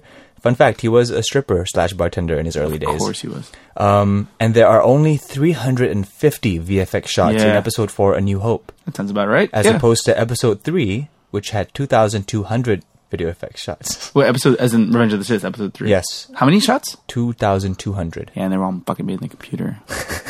Alrighty, so John, you've got 2 more questions. Need to get them both right. You gotta get them both right. Bring it on. Alrighty. Next up, number of YouTube videos that have gained over 1 billion views versus the number of vowels in the Korean alphabet. What the fuck? So right now, just like try to run the your rough gauge of the Korean language in your head. That's like 2, 3 maybe. How many vowels were in there? I don't know. How many videos have... Okay, so... over 1 billion? Over 1 billion. mean, you have Gangnam Style. 1,000 million. Gangnam Style is the only one I can think of. What else would have gone over 1 billion? I'm gonna go with Korean vowels. Yeah? Yeah. Tie. They're both just one. No. I'm sorry, John. I've lost. This one is very close. Oh no. There are a total of 11 videos that have gained over 1 billion views on YouTube. Really? Number 1 is Gangnam Style, you were right. Followed by Taylor Swift's Blank Space. Of course. And then third to Justin Bieber's Baby, Baby, Baby, Oh. In the Korean alphabet, That's 11. That's a lot. Yeah. in the Korean alphabet, there are 10 consonants. Wow. 10 vowels. Vowels. And the entire Korean alphabet consists of 40 letters, including compounds, 10 pure vowels, 11 compound vowels, 14 basic consonants, and 5 double consonants. What the fuck? So a double consonant, I'm guessing, is like a I guess so. Yeah. That's a lot of vowels. Because like the difference, you just break it down, right? The difference between a vowel and a consonant is that vowels are made like, they can be sustained. So like ah, e, ah, o, as opposed to p, t, n. Anyway, that's a lot. They have a lot of vowels. 10 vowels. That's crazy. Yeah, man. I guess they include diphthongs. I don't know. This just went by what the Korean language thing told me. All right. For funs and giggles, Nathan has won. Woo! I wish I spoke Korean. Why? Of all the languages, why Korean? I don't know. I just find it so fast. It just always sounds like a mumble to me. Like, I realize that every time I hear people speak Korean, especially men, it's like a low-pitched mumble. It's like, yeah. Yeah. You always hear them getting angry, like, and then they sidekick you, like Taekwondo style. Oh, you know that is actually a fucking, like, trope in Korean cinema. Of what? Flying kicks. Yeah. Have you noticed, like, so many Korean movies that I've seen, like, they'll include a scene where someone gets flying kicked for some reason. Dude, man, like I said, I have a brown belt in Taekwondo. Like, I learned how to do a flying kick on my first day. I'm not even making a joke. But it won't even be like a kung fu movie. It'll be like they're fighting, and then some guy decides to throw a flying kick. Just a drama where there's like a bar fight, and then across the screen. I remember, I always forget his name, but the guy... Chan Wook-park? Was it him? The guy that directed Old Boy? Old Boy, yeah. Yeah. Memories of Murder. Great movie. But in, like, a bunch of fight scenes, there's, like, flying kicks. And then, like, there's flying kicks in Old Boy. There's flying kicks in The Host. There's flying kicks in a bunch of it. In Snowpiercer. I don't understand what it is with, like... It's deadly. Korean movies and flying kicks. Because it's like, normally, if you run and jump and kick someone, you can usually get them in the chest and the face. These are usually where you only punch them. No, so it's like you're a kick puncher. But I love it because they're not filmed stylistically. It'll be filmed in the roughest way possible. Like, they won't even go slow-mo, flying kick. It's more like they're in a flailing, like, yell off, and then the guy just drop kicks him. It's amazing. Anyway, you Koreans, you got it down, man. Yeah, especially the fried chicken. Anyway, final question. Final question for funsies. For the shits and giggles. Right. Number of deaths in the last 2 years due to selfies versus the lowest recorded resting heart rate, according to the Guinness Book of World Records. So the number of people killed via selfies in the last 2 years, so 2014 and 2015.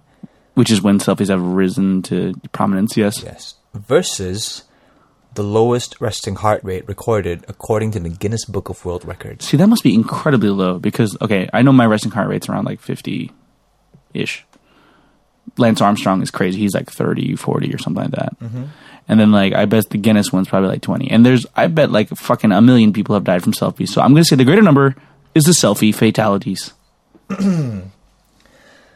The greater number, your faith in humanity, dude. What? You are wrong. What? The greater number is the resting heart rate. So that's terrible. Miguel Indurain, I might be pronouncing it wrongly. In the rain, in the sun.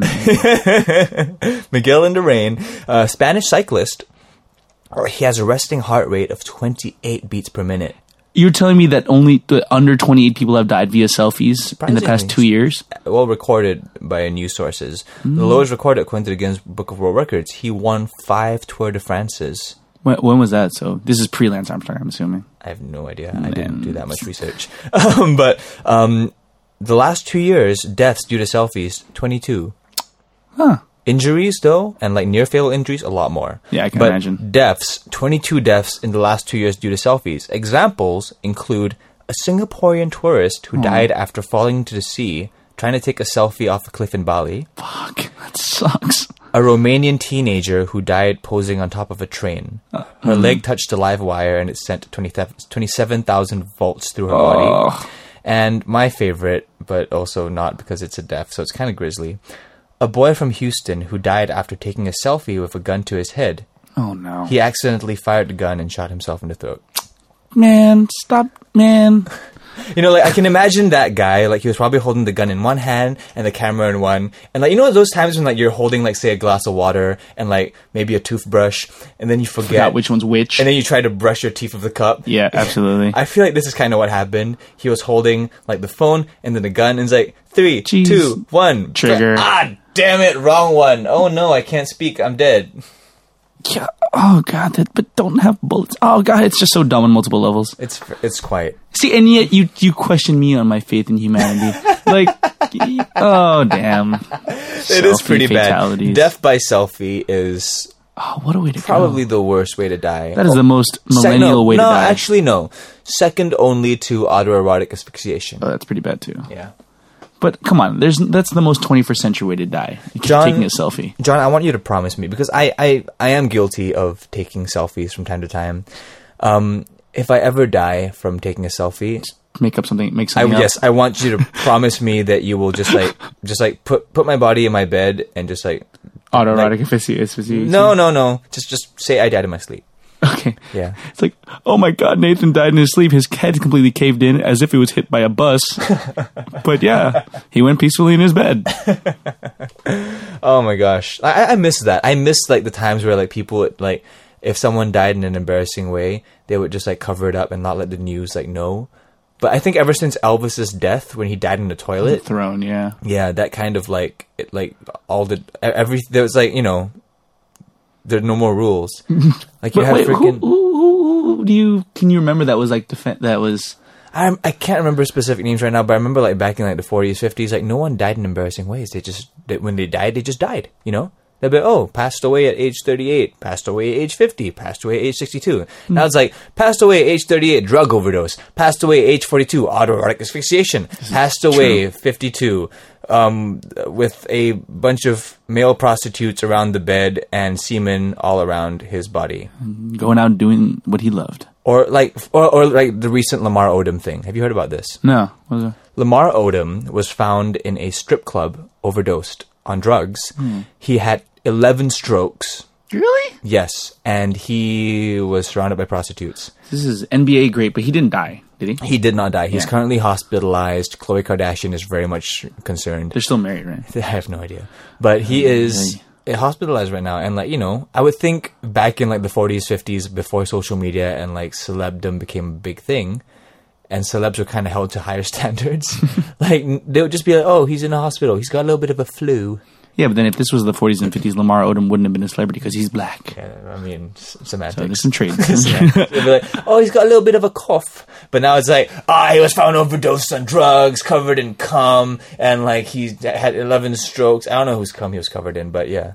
Probably his own. Probably. Ew. He's got a lot in that big honker. I'm sorry I went there.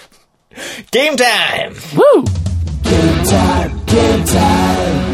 Where did you get those facts? Okay, so for fucking random. So for how this game works, for how I kind of structure it, is that I'll think of things that I'm interested in knowing from time to time. Okay. So for example, I'll be like, I wonder how many like VFX shots they had in New Hope, and I'll look that statistic up, and then I'll see that number, and I will like look for a random fact out there that kind of has that number plus minus 100 or something like that. Right. So like, I'll look for something within the ballpark, but it won't be in any way in relation to that statistic. Fair. Yeah, so it'd always be like half of that question was something I was interested in. The other half was just something I got off the internet. There you go. Like I said, this is just our subtle way of training for pub quizzes. Becoming a force to be reckoned with in the Singapore pub quiz scene. But thank you very much, Google. Sponsored by Google. No. I love you. Like, games like this would not have been possible like 15 years ago. Right. I'd have to be very well read and have an encyclopedia in my mind. An Encyclopedia Britannica, or in your study, like the actual books. I remember when they used to sell like those encyclopedias by like the volumes. Yeah. Like they would sell like on the TV. I still remember like on the As Seen on TV things on like in like Channel 5 in the middle of the day. They would sell like 12 encyclopedias. Like, 12 encyclopedias only for $300. A world of knowledge at your fingertips only for $300. Shipping included. Things 12 like that. Didn't they do it by letter though? Sorry, So no, they it'll be like combine some. I can't remember what the hell it was, Whatever but it it was was. like 12 big books and like Something. of some kind of knowledgeable. The internet really put those guys out of business, hey? Fuck you guys. But something about that was so cool, though. I remember I had a bunch of encyclopedias. I think I still have them upstairs. Haven't opened them in years and years and years. But there was something about like looking something up in a book. I still remember having to do that. It's quite satisfying. Yeah, I remember having to do that in middle school, yeah. I still remember like I think I was doing like science homework at home. I think it was like chemistry or physics or something like that. And there was a word in there, like some kind of chemical process that I just didn't understand because I wasn't listening in class and it appeared in the homework. And I didn't know what it was. I went upstairs to the encyclopedias. I looked around for like the chemistry encyclopedia because they went by topics. And then I looked around and what is titration. I think I was looking at titration, and it had like a proper, like, good, like 7 centimeter long article on titration, and I learned a lot about it. There you go. No, I remember the very last time I did a whole school project, like an essay, without the internet and without computers. So I hand wrote it. What year was this? I was in 7th grade to 1990, whatever. Before the internet was the internet. It was pretty. I remember because I was like, oh, you know what it was? I had just moved to the Philippines and I hadn't really. Philippines had no internet till 2012. It wasn't invented yet. No, I hadn't settled in yet, so I didn't have an internet. So everyone else in my class, used the computers and stuff, and a lot of them copy and pasted like fucking cheaters, because that wasn't really cracked down on yet. But no, I was like, I hand wrote mine, and I went through books to research all this stuff on Marcus Brutus or some Roman person. Some Roman person. Some Italian dude. Yeah. And that was the last time I ever not used the internet for something. Good times, man. That was good times. Alrighty, let's get to the news. Speaking of good times.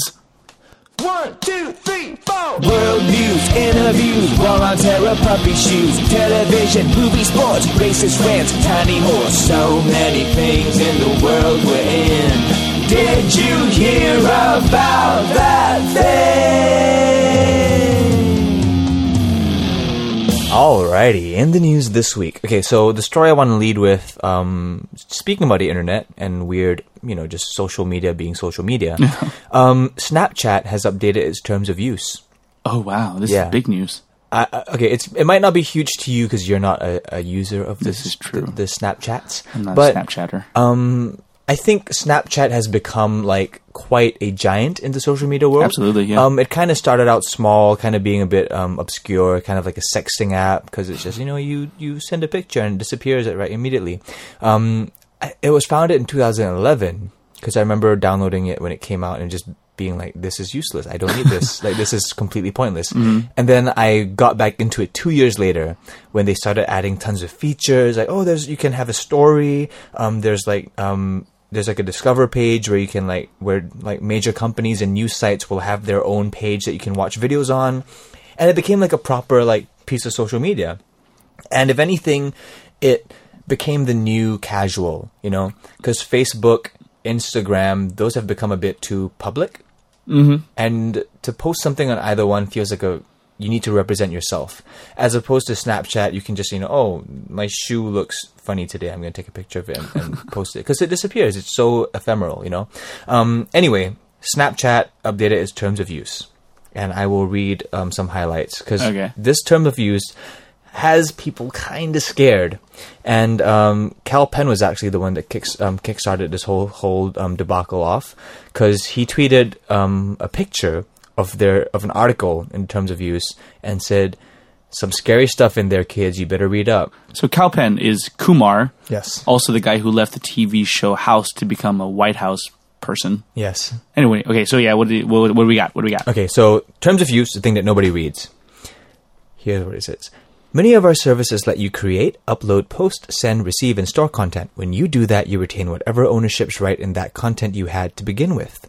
But you grant Snapchat a worldwide, perpetual, royalty-free, sub-licensable, and transferable license to host, store, use, display, reproduce, modify, adapt, edit, publish, create derivative works from, publicly perform, broadcast, distribute, syndicate, promote, exhibit, and publicly display that content in any form and in any and all media or distribution methods now known or later developed. So basically we own your shit forever, is what they're saying.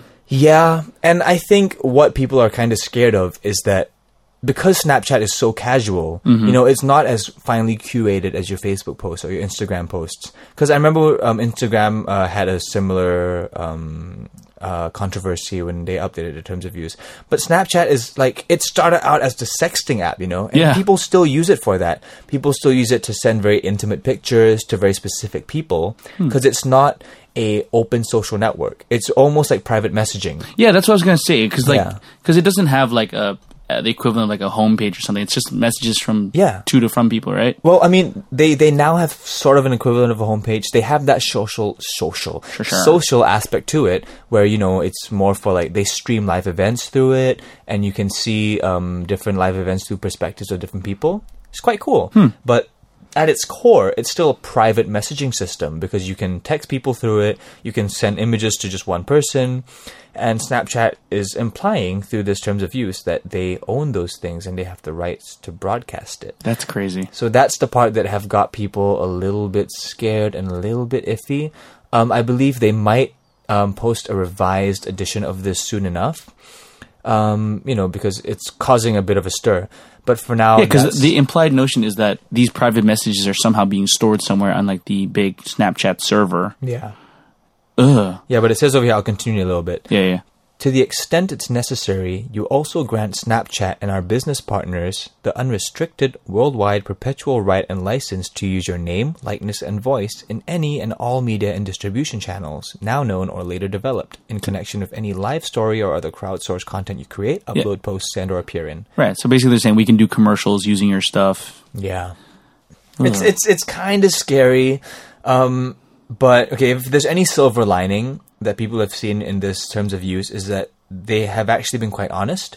They were quite straight up with it, and they did not use any legalese, in this terms of use. They weren't super technical, and they didn't want people to not read it. They were quite casual in their language because they wanted people to make sure that they were aware of what they were signing up for. But I wonder what the point is. Like, what do they want to do with your stuff? Do they even know what they want to do with your stuff, or do I don't know. Yeah, it's crazy.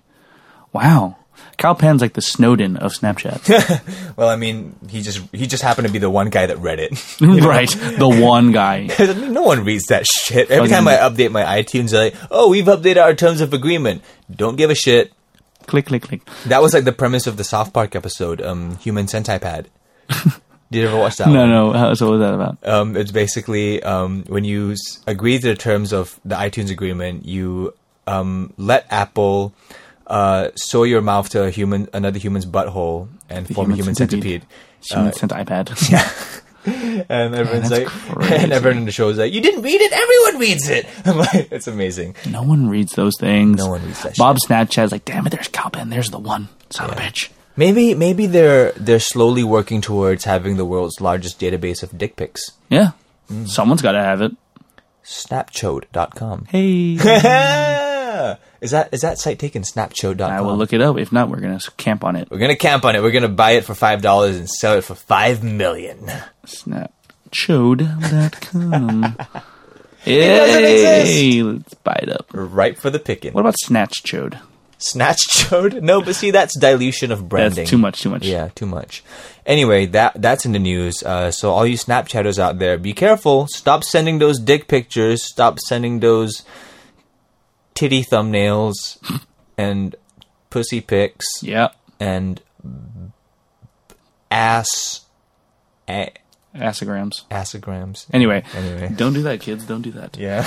Okay, so we got into it a little bit last week. Did we have more to talk about this City Harvest Church situation? Yes. Because we were rushing through last week. Yes. We did cover the general facts, though, but yeah. Should get into it. So, broad strokes of this story, City Harvest Church, they were recently found guilty after a very long drawn trial of fraud because they misused church funds that were donated in goodwill by the people and, what do you call them, like churchgoers of City Harvest. And they were repurposed for things like airplane tickets, renting out mansions, paying for music videos, Wyclef Jean, and funding a questionable music career. And this was a bit of a stir. This caused a bit of a stir about 3-4 years ago, maybe longer. I can't remember. But yeah, recently they six members of the church have been found guilty and are facing the penalties. Yeah. And John and I spoke about it for a while last week, but I want to get into... I mean, the story is the story. I'm sure most of you are aware of what's happening. But what I want to get into is, like, how did it get to this point in the first place? That you would allow such characters, such people that are clearly not practicing what other people conceive as Christian values to be leaders in your church. Right. Like, well, before we get into it, let's not discount the people, our listeners who are not from Singapore, who might not be that aware with it. But I mean, that's basically it. But I want to say that because this isn't, I mean, this is the latest and probably at the moment, the most hyped up scandal, but this happens everywhere in the world. Yeah. Mega churches doing their thing. Yeah. So your question is, how did it get to this? Televangelist. Yeah. Yeah, like how do these things happen? Like, not just in Singapore, but as you said, like televangelists all around the world, they have people that just ask for money, and people don't question. They don't question what it's used for. It's just that it's under the guise of it's going to make God happy. It's going to make the church prosper. It's going to make your life better if you donate X amount to me. And like, the power of religion is able to push people to just not question. Yeah. And I guess that comes down to a thing about faith, you know?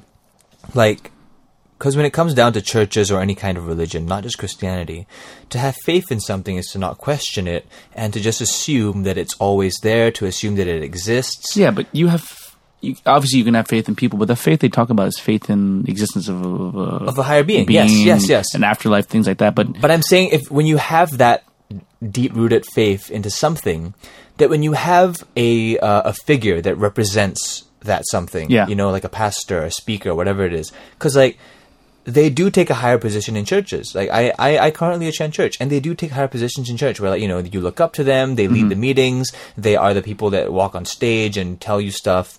Like, they become almost like a herald or like a middleman for which is insert God's name here. Basically their job. Yeah. So to become the middleman for whatever God it is. So I think people repurpose their faith towards them to some extent, because they're like, oh, if you're talking on God's behalf, like, you can't be wrong. Yeah. You know? I think that's kind of the rationale behind why these people get funds in the first place. But it's also like, look, it's such a big part of their lives and something that brings them much joy and stability in life. So it's like, it's only right for them to ask for and to receive money. Yeah. Speaking of which, our Patreon is coming. No, but it becomes a matter of like, give us your money. It becomes a matter of, because I've been to churches like this, and I don't go to a church that's, you know, a mega church, it's a smaller one, but I've been to churches like this. The people that go, they're not idiots, they're not stupid, they're not like uneducated. They clearly have money to give, and this money comes from somewhere. It comes from hard work, it comes from being intelligent and being good at your job.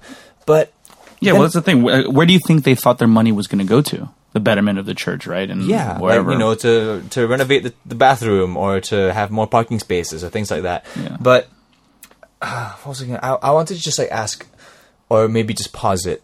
Like, what is it about religion that turns rational-minded human beings into... And I'm trying to choose my words very carefully. Yeah. Sheep. Yeah, I'm trying to choose... Stupid assholes, that's what I was going to think. Sheeple. No, I mean, that's the thing. That's kind of like, you know, they talk about the opiate of the masses and stuff, and it's hard. Like, coming from someone like me who I don't have a big religious basis, and it's like, sometimes it is kind of lonely, and like, sometimes mortality, the idea of mortality does scare me and stuff. So maybe if you have something that takes away some of those worries. Yeah. Don't get me wrong, guys. I love is a strong word, but I like religion. I enjoy religion. I think religion can be good. I think... like I myself, I'm a Christian. I believe that people need something to believe in. It's just that, you know, the way I was raised, my family, we happen to believe in the Anglican Jesus Christ, God, Holy Trinity, whatever it is you want to call it. And that's because I don't really have too many qualms with my own family's belief or my belief, because we don't take it to too many extremes. Also because at the very most, right? At the very most. And the best case scenario is that, yes, everything we believe in is true. We are granted a ticket to heaven. We're going to have an amazing afterlife. Nailed it. And bam, we did it. But at its very least, you know, it offers something that the family can have in common, you know, like a form of communion, or even offer therapy to those that need it. Because, you know, the church or the temple or the... what's the other word? Church, mosque, temple, synagogue. Synagogue, whatever it is. Like, the place of worship is a community. You know, there's people around you. You have something in common with. You understand the same scriptures. You think in similar ways. They can offer you a sense of communion, a sense of morals, family, and it can offer you like a hand to hold in tough times. That's why I think religion can be great, because religion can offer you a lot of things. But on the other hand, religion can also make smart men blind. Sure. You know? Sure. It can drive people with like millions and millions of dollars to just go like, hey, take $500,000 from me. You know, I don't care if it goes to making a video about wine in China. China wine. Go for it. China wine. Okay, with that in mind, I want to bring up a couple things that I've read. So since last week, there's been some more articles written about it, and what we have now is some people contributing, like actual churchgoers. So here's a couple quotes. Quote, I've been in this church for 22 years. Naturally, I'm disappointed with the judgment, referring to, I think, to the court judgment. Or maybe not. I don't know. Anyway, sorry. Let me start over, just for clarity's sake. Quote, I've been in this church for 22 years. Naturally, I'm disappointed with the judgment, but I believe the latter days will be better than the former days. I still believe in God and in his church. I believe in you, Pastor Kong, and the rest of the leadership. For me and my family, we will continue to grow in the church. Interesting. This is another one I really like, or I find very fascinating. Quote, others said that God was, quote, bringing us in a higher state of maturity, unquote. And that, quote, over the last few years, my cell group doubled in size, so it shows that we are still doing the work of God, unquote. Yeah. The fuck is a cell group, man? Those are words you use for terrorist networks. No, a cell group is pretty much just like a small group that you meet with on non-church going days. Sure. To either go through a message or read the Bible or, just be together. I'm just saying the symbolism of using the word cell is not very good. So John's a bit of a cynic, but coming from someone that went to things like this, that's why I totally understand, because these small groups, that's kind of where the church becomes a deeper experience. Because if you just show up for the big meetings, there can be a lot of cynicism there, because it's very easy to kind of critique something that big and something so sure. flamboyant. It takes on its own kind of personality. Exactly. Yeah. So it's easy to critique. But when it comes to the cell groups, sorry, that's kind of where churches of any kind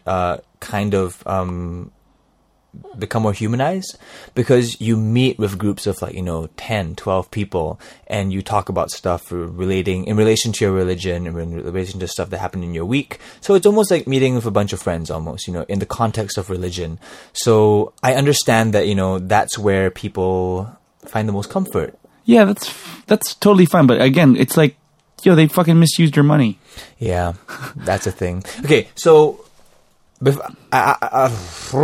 many things. Okay, I don't mind religion. I don't mind any kind of preaching. I don't mind people that have true beliefs and want to get it out there. If they want to preach the gospel, if they want to spread the word about the Quran or Hinduism, whatever it is. I don't mind that. I believe if you truly believe in something and you want people to join you in that belief, in good spirits, if you want them to understand your point of view because you've been changed by it, I think that's a cool thing to try. I think, if people are open to that point of view, the world turns and you will have a nice little community. Mm-hmm. But all these kinks.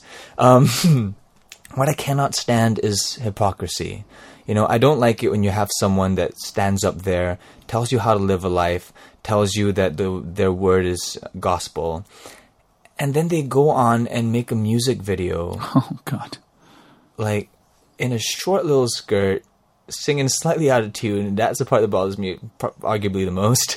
And just so having this, extremely non-Christian values that they want to represent. You can't, especially when you're so public, you can't really have these two faces to you, because it becomes very confusing. It becomes a very confusing and strange message to the world, no? Because, okay, I've admitted this before, but, yes, I am a Christian. My family is Christian. I might not be the best representative for Christians. I'm not going to be like, hey, guys, I am the Christian. Go to me. If you ever want to find out about stuff, check me out. I'm not the go-to for that kind of stuff. And I will never claim to be, because I don't think I am, the spokesperson for them. I never want to be, because I don't quite live that life. Yeah. I try to live my life to meet that standard. I think that's a good thing religion's for, but I might never quite meet that moral standard that I want to. Sure. I still curse. I swear. I tell lies every once in a while. I haven't killed a person yet. I got that going for me. Yet. I think the most cynical angle that us atheists will take is that, it's almost the elephant in the room is, we feel that, I'm going to say we because I don't speak for the whole community, but I think it's easy to extrapolate that notion that like atheists view religious people as almost like they need a crutch to survive in this life. Like the idea of like mortality and the end of your life being nothing, and the fact that there's nothing higher than us makes us all feel very scared. But doesn't someone need, that's why I say I think people need something to believe in. Like, isn't that okay though? Like, isn't that just like part of human life? Like, part of human life is just learning how to cope, learning how to understand your existence and cope with your own mortality. Yeah, but is there a sense of enlightenment of like being like, okay, that's all that's left. That's all this existence is this life on this earth at this time. And we should be good to each other just because that would make the world a nicer, better place. Well, I guess it just points. And when it's time to die, you're done. Yeah.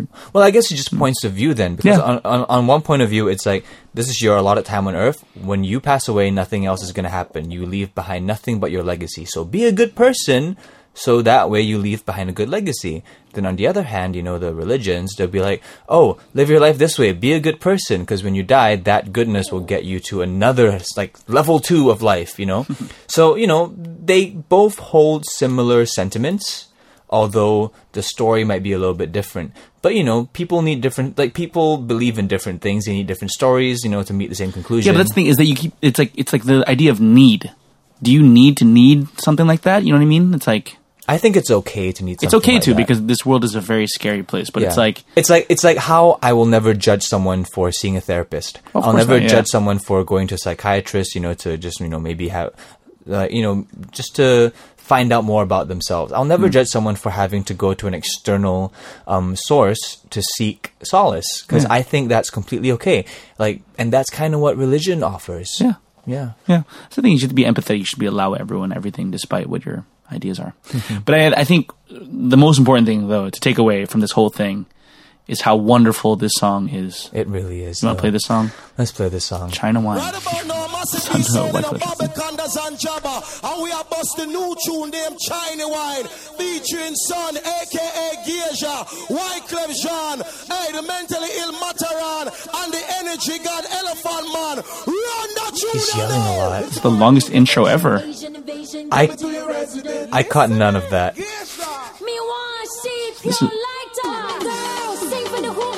So millions of dollars went to this. So is she trying to be Jamaican? Yeah, it's like reggae. Or like Haitian? She wants to be everybody. Whoa. Hey! So many butts. So many butts. I'm digging the slow motion butts. Every music video needs like at least 3 slow motion butts. Oh wow. My life needs more Chinese slow motion butts. Not Chinese, but I just said that because that's what the song is. To be honest, this is my first time watching this video, like right now. Really? I have never seen it. Yeah, I've heard like bits of it, but I've never bothered like really getting into it. Because I don't like upsetting myself like this. It's pretty upsetting. What is... Okay, make it stop, Nathan. Make it stop. Okay, alright. It's drawing me in though. Something about the... Just like church. And with that, let's stop that. Thank you so much. So this is so interesting. So someone on Reddit, the Singapore subreddit, put an AMA. I am an ex-member of City Harvest Church. Ask me anything. One of the questions is, how about that Sun Ho music video, huh? And this is a funny answer. She goes, quote, haha, I can't tell you how hilarious it was to witness the reaction of church members when it was screened in church. Yes, during church service. Some people didn't know what to say or do at first. The rest didn't even think anything was wrong because it, quote, she's doing God's work, what? Unquote. I was like, what are you serious people? Because just a few months earlier, I'd been severely scolded for wearing shorts to a cell group meeting. Yeah, you read that right. Unquote. I don't even know. Yeah, I feel like everything we've just seen and heard from this music video, you're not gonna find it anywhere in the Bible. So I don't even know. That's where my thoughts about hypocrisy come in, and just It's a crap song. But there's tons of crap songs, but this one is specifically just angering the backstory behind it. Mm-hmm. Oh, right. Anyway, something to almost... Yeah, it's almost as upsetting. Nathan, bacon causes cancer. Oh my gosh. Oh my god. In the news earlier last week, and still just making its kind of waves in the industry of meat lovers, processed meat causes cancer, according to the World Health Organization. Who? The World Health Organization. In a report said that 50 grams of processed meat a day, less than 2 slices of bacon, increases the chance of colorectal cancer by 18%. That sucks.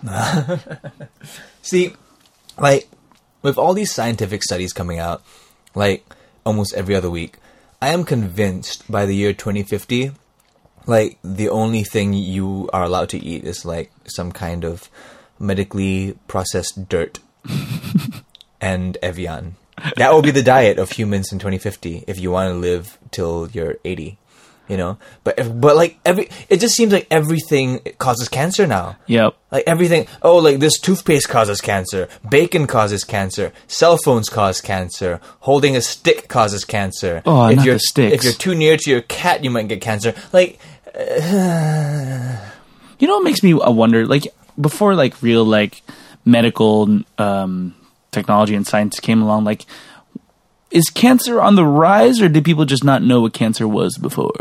Surely it's on the rise, though. I mean, no. That is inarguable, only because, okay, if anything, define processed meat. So they're talking about bacon, sausage, ham, anything that has to be going through a process to develop it into the food. Spam is the king of processed meat. For Hawaiians. Oh, jeez. But, like, okay, so I forgot what I was going to say.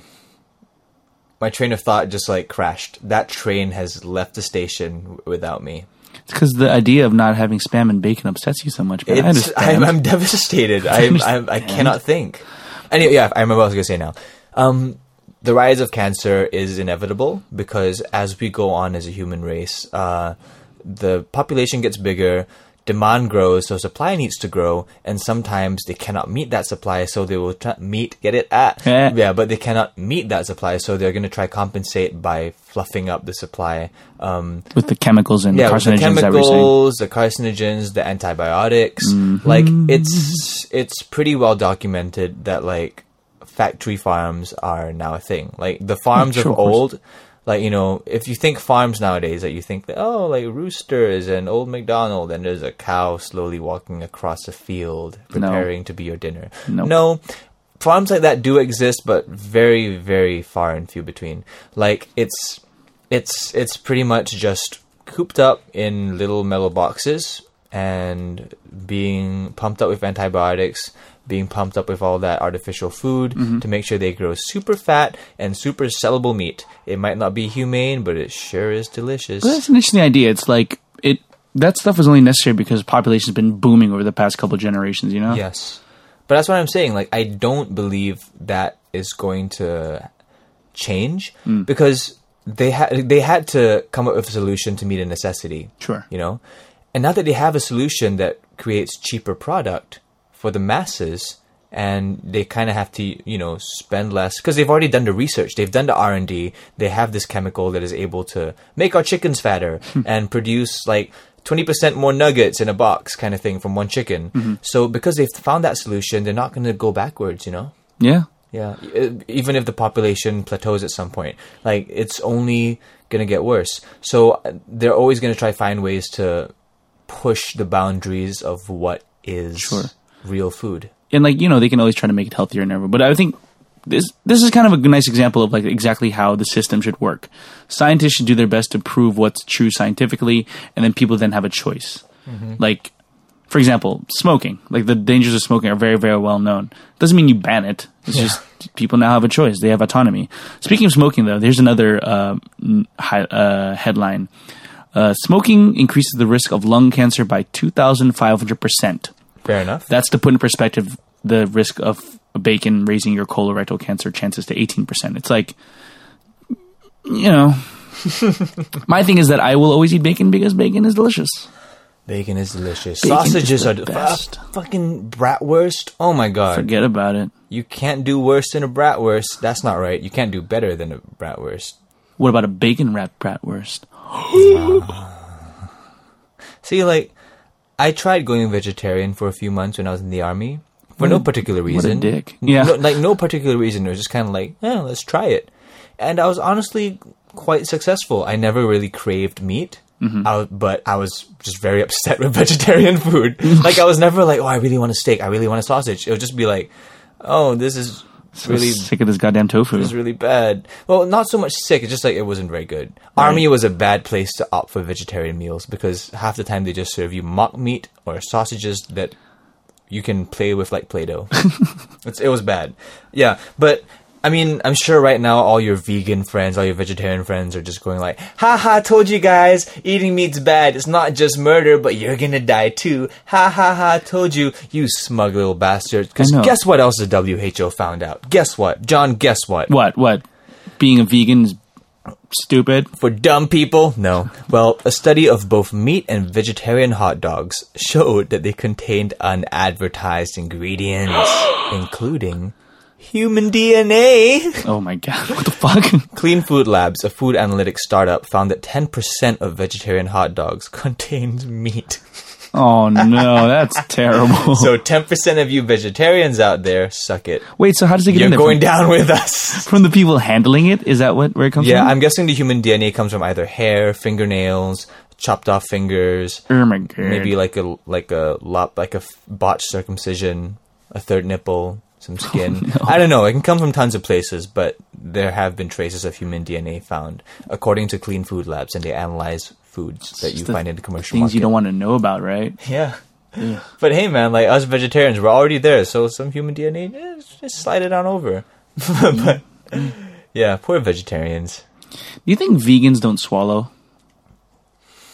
It is an organic product. Yeah. Oh, it's voluntarily given, I guess, also. Yeah. But that's like humanely produced. Millions of little organisms. It's humanely produced. It is... it's fun to produce. Yes. Anyway. Self-sourced, you know? Yeah, totally. Yeah. Ugh. Oh, gosh. All right, so that was what was in the news this week. Woo. Alrighty.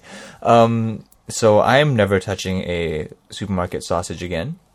I probably still I'm also not going to buy any more hot dogs from the sausage. Oh, I just want to eat it. It's so delicious. Processed food's so good. I was very proud of that joke. I think John missed it. Sorry, I did miss it. What'd you say? Sorry, I'm sleepy. I said, I'm not going to buy any supermarket. I'm not going to touch any more supermarket sausage. I'm also not going to buy any more hot dogs from the supermarket. Penis. Employees' penises. Back in the back alleys of the refrigerator. Yeah, get it. I feel bad for explaining that joke now.